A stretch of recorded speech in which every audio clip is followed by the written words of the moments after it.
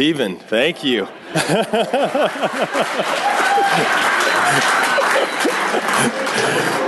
You didn't know that Stephen was a professional name reader. Yes. Let's pray. Father, we thank you for this morning. We thank you for your word, every part of it. And we thank you that we can hear from you and be led by you because you have revealed to us the word.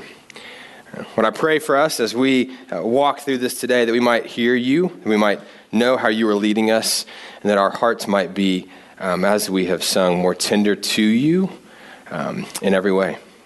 Would you take just a moment to ask the Lord to speak to you from his word today?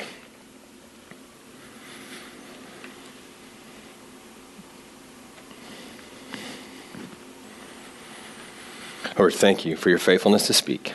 It's in Jesus' name we pray. Amen. Amen. Well, welcome. It is great to be together and great to worship the Lord together. And Kyle, thank you for honoring our seniors and our one senior who is here today. And I do want to welcome you. If you're visiting with us, we'd love to know you're here. There's that little card in front, and if you wouldn't mind filling that out, as well as the prayer request in the back. And you can put that in these boxes as we can come alongside and help you get connected, also pray for you and with you. This week, probably the person who has had the most influence on me in the last 25 years, Tim Keller, as a church planter, pastor, and an author, passed away prematurely. And it's been a sad week, I think, for many who've been influenced by him. For me, not only did he influence me in ministry, church planting, gospel ministry in the city, but I think more profoundly in the realm in which the depths of the gospel, as we just sang, that our desperate need for Jesus. In many, many ways, we try to earn it or try to work for it or pay it forward or make a penance, but just this recognition that it is a gift that our sinless Savior died, as we sang, so that our hearts might be counted free. And I'm thankful for him. And I think it's right and good to honor those who have influenced us, to those who have served with us, who have co-labored. It's good to honor them. I actually never met Tim Keller. I've told this story before, but I rode an elevator with him once.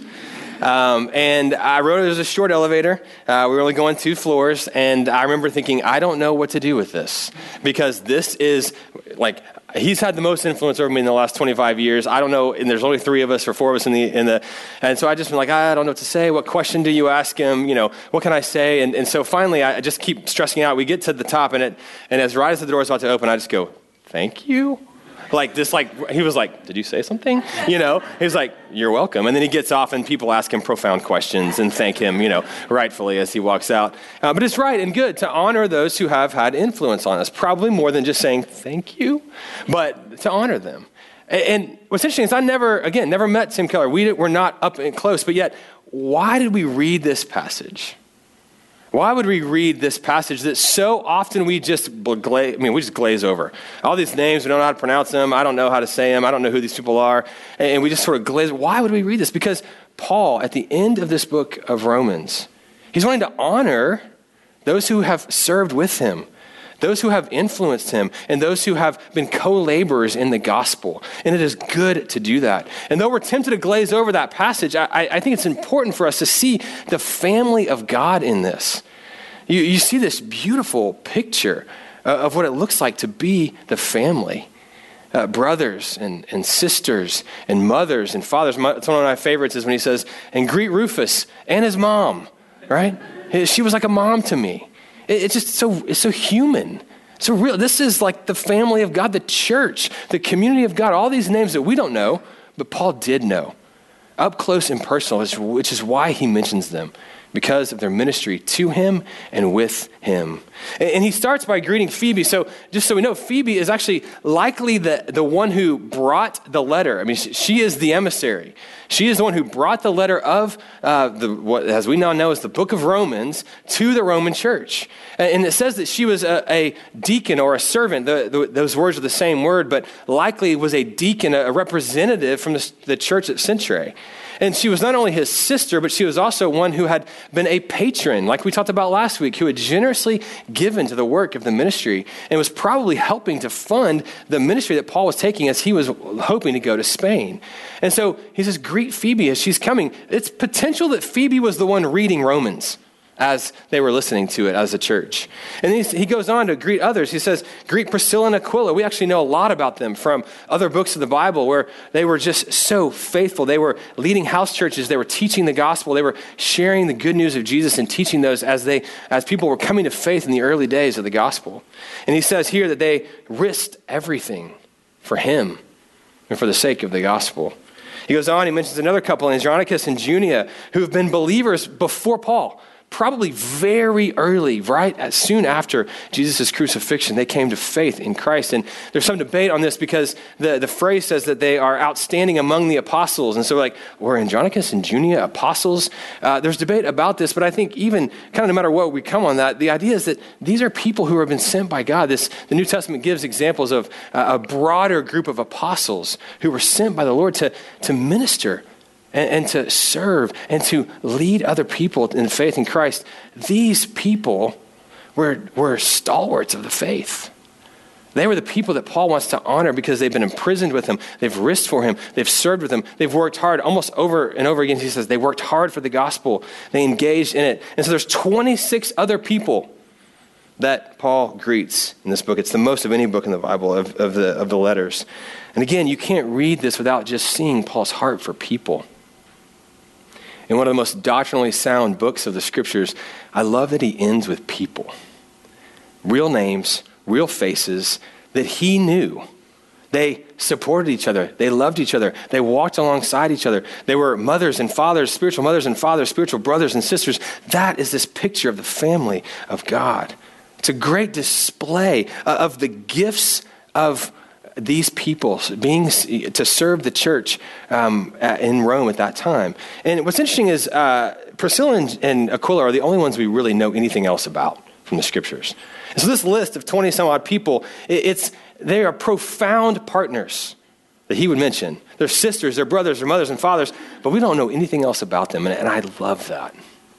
Because the church is not made up of celebrities. It's a family. It's a community of people who go together and serve together. And much of this letter, especially the back half of the letter, has been about the unity that God's people are to work for. That this unity of what Christ has done for us by his blood, as we sang, what he has created in us as a new community, and that unity is meant to be fought for. And that's what Paul is talking about. So he's commending all these people who have done that. And then he gives a warning. As we continue reading, Stephen will be like, why didn't you give me this to read? Verse 17, he says, I appeal to you, brothers, to watch out for those who cause divisions and create obstacles contrary to the doctrine that you have been taught. Avoid them. For such persons do not serve our Lord Christ, but their own appetites. And by smooth talk and flattery, they deceive the hearts of the naive.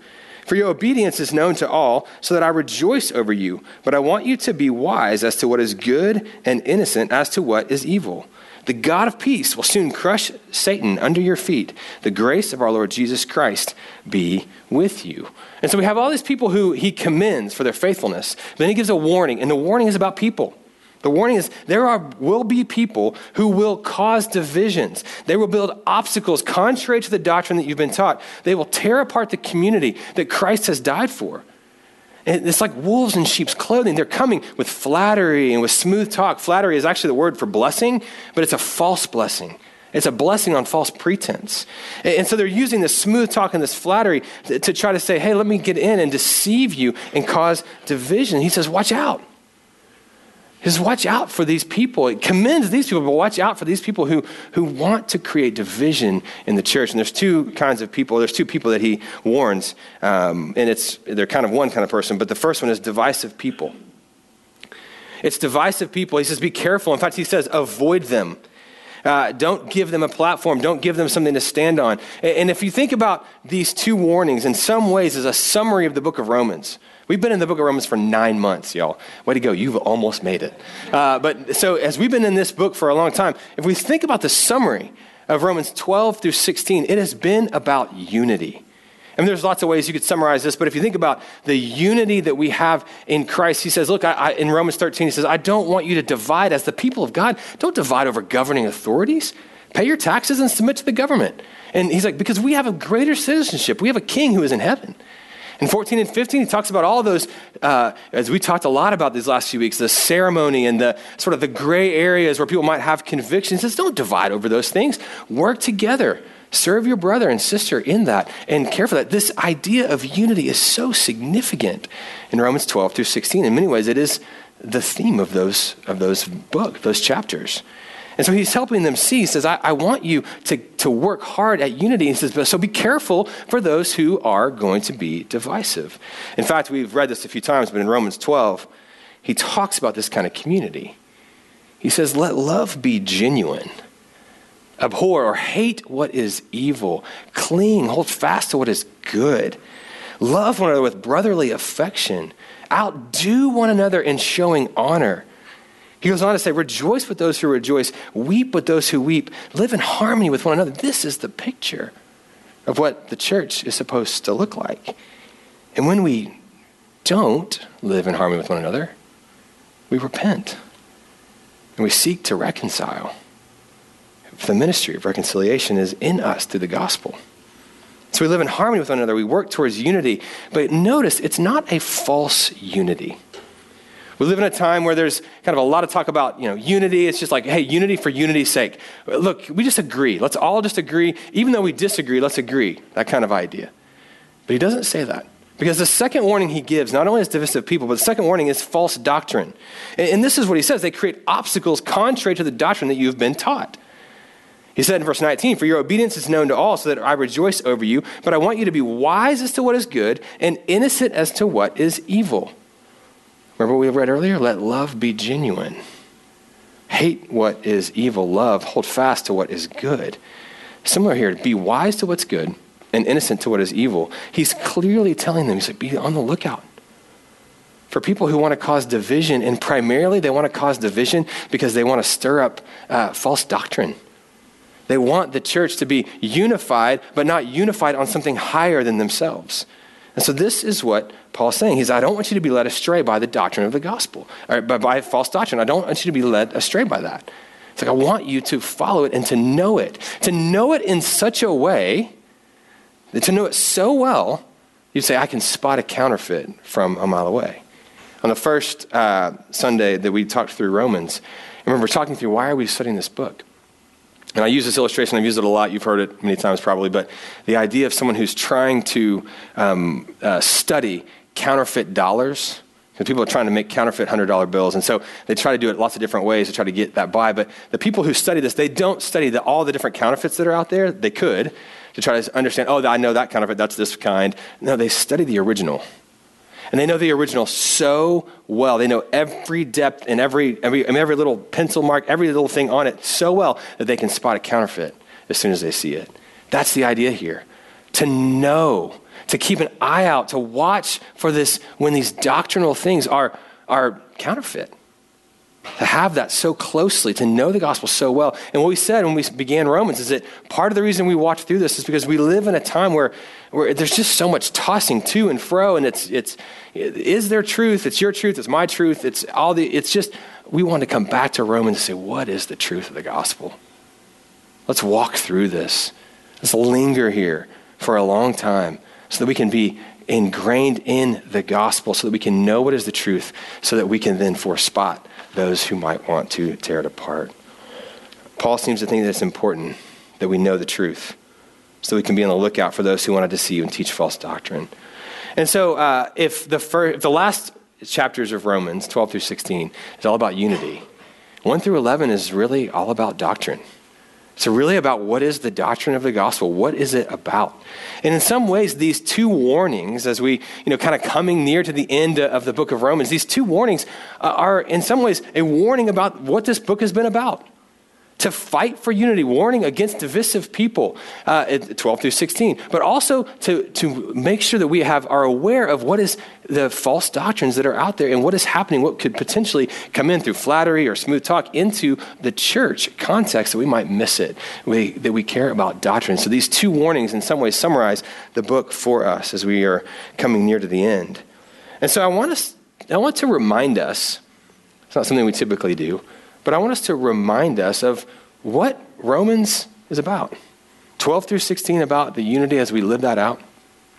But then 1 through 11 on the unity that we have around the truth of the gospel. Why do that?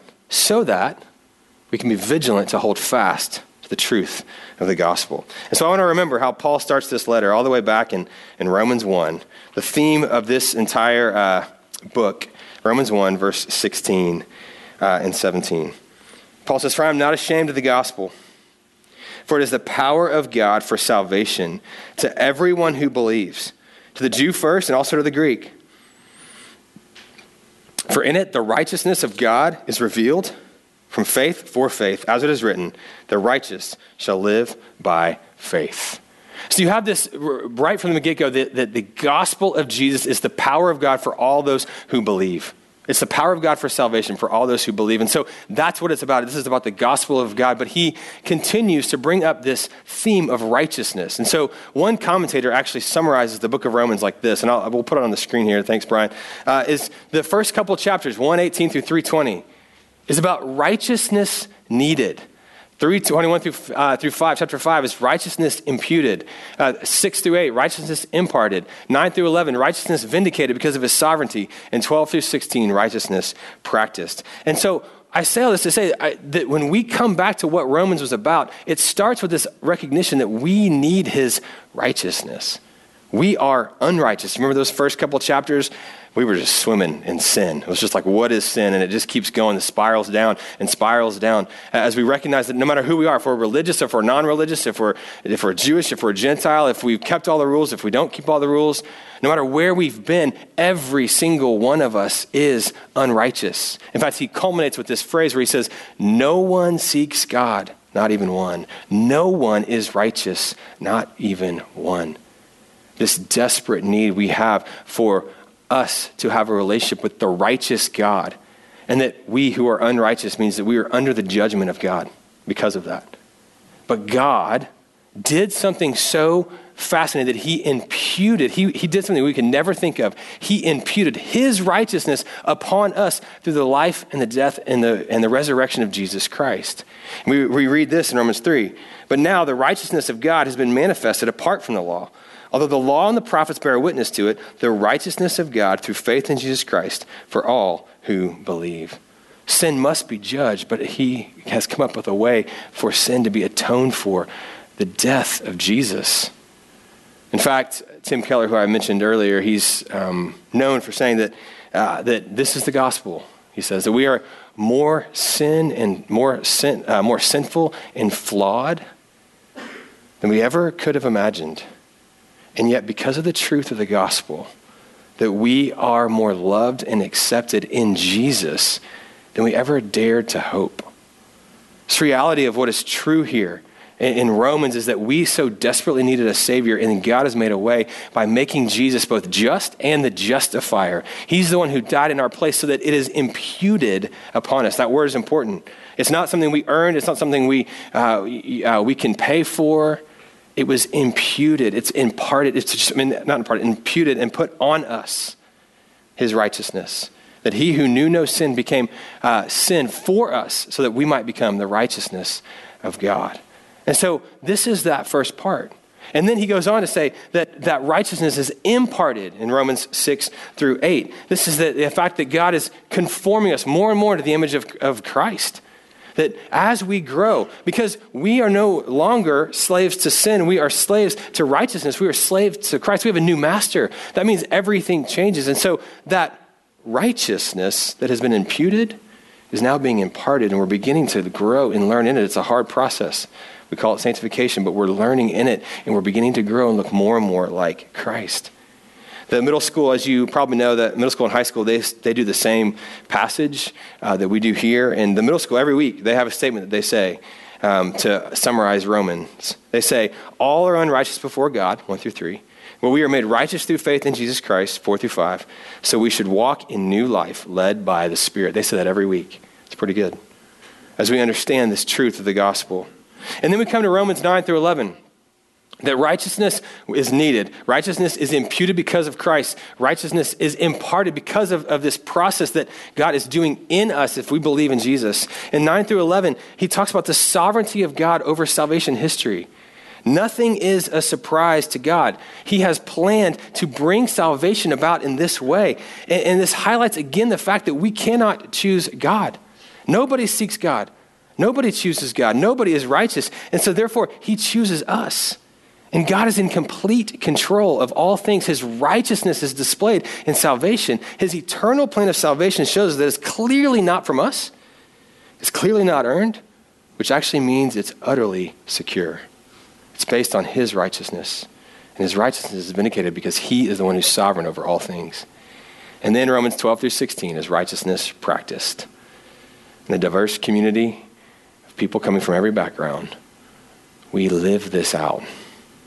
We're unified around the truth of the gospel, and we seek to live this out as a community. And so that's one way to summarize the book of Romans. For us to understand this truth that Paul wants us to be so vigilant about and hold fast to. In chapter 16, verse 20, he says this. He says, the God of peace will soon crush Satan under your feet. Yes, this is true at the end of the age, and we know that from the scriptures.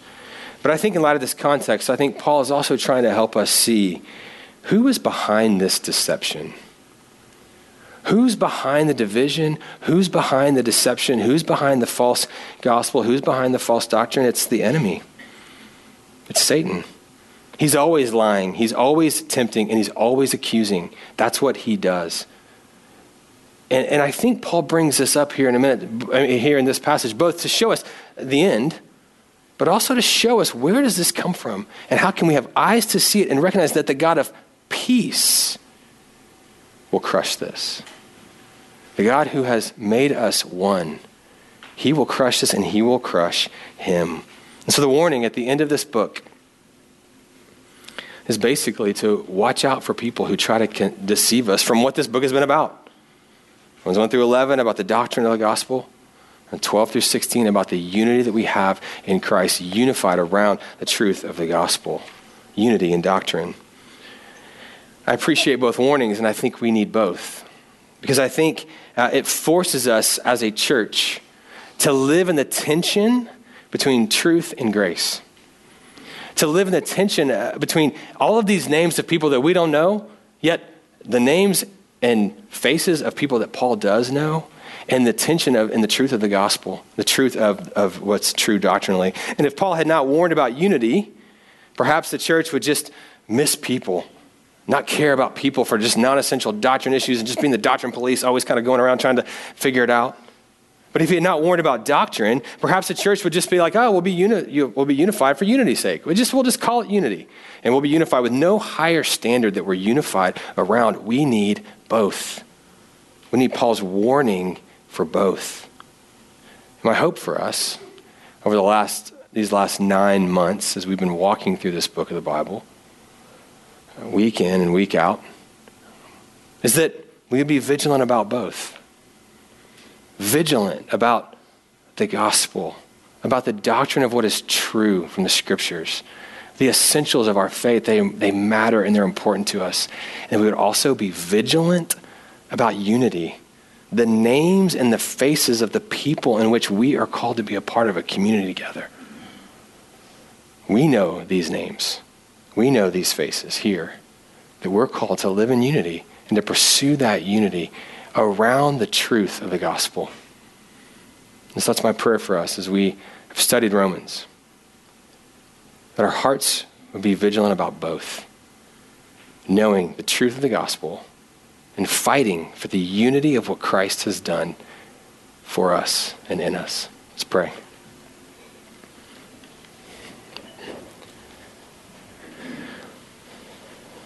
Father, as we come to you this morning, we recognize that you've made us a community.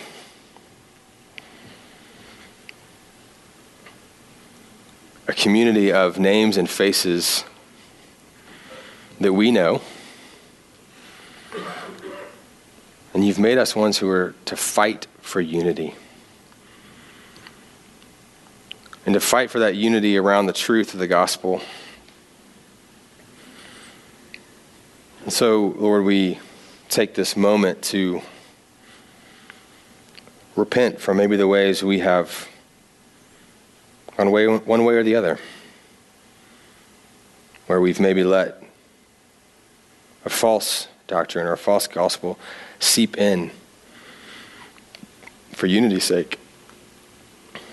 And we repent for the ways in which we have not fought for unity, not fought for the grace and the love that your word speaks so much about, as we've seen in Romans.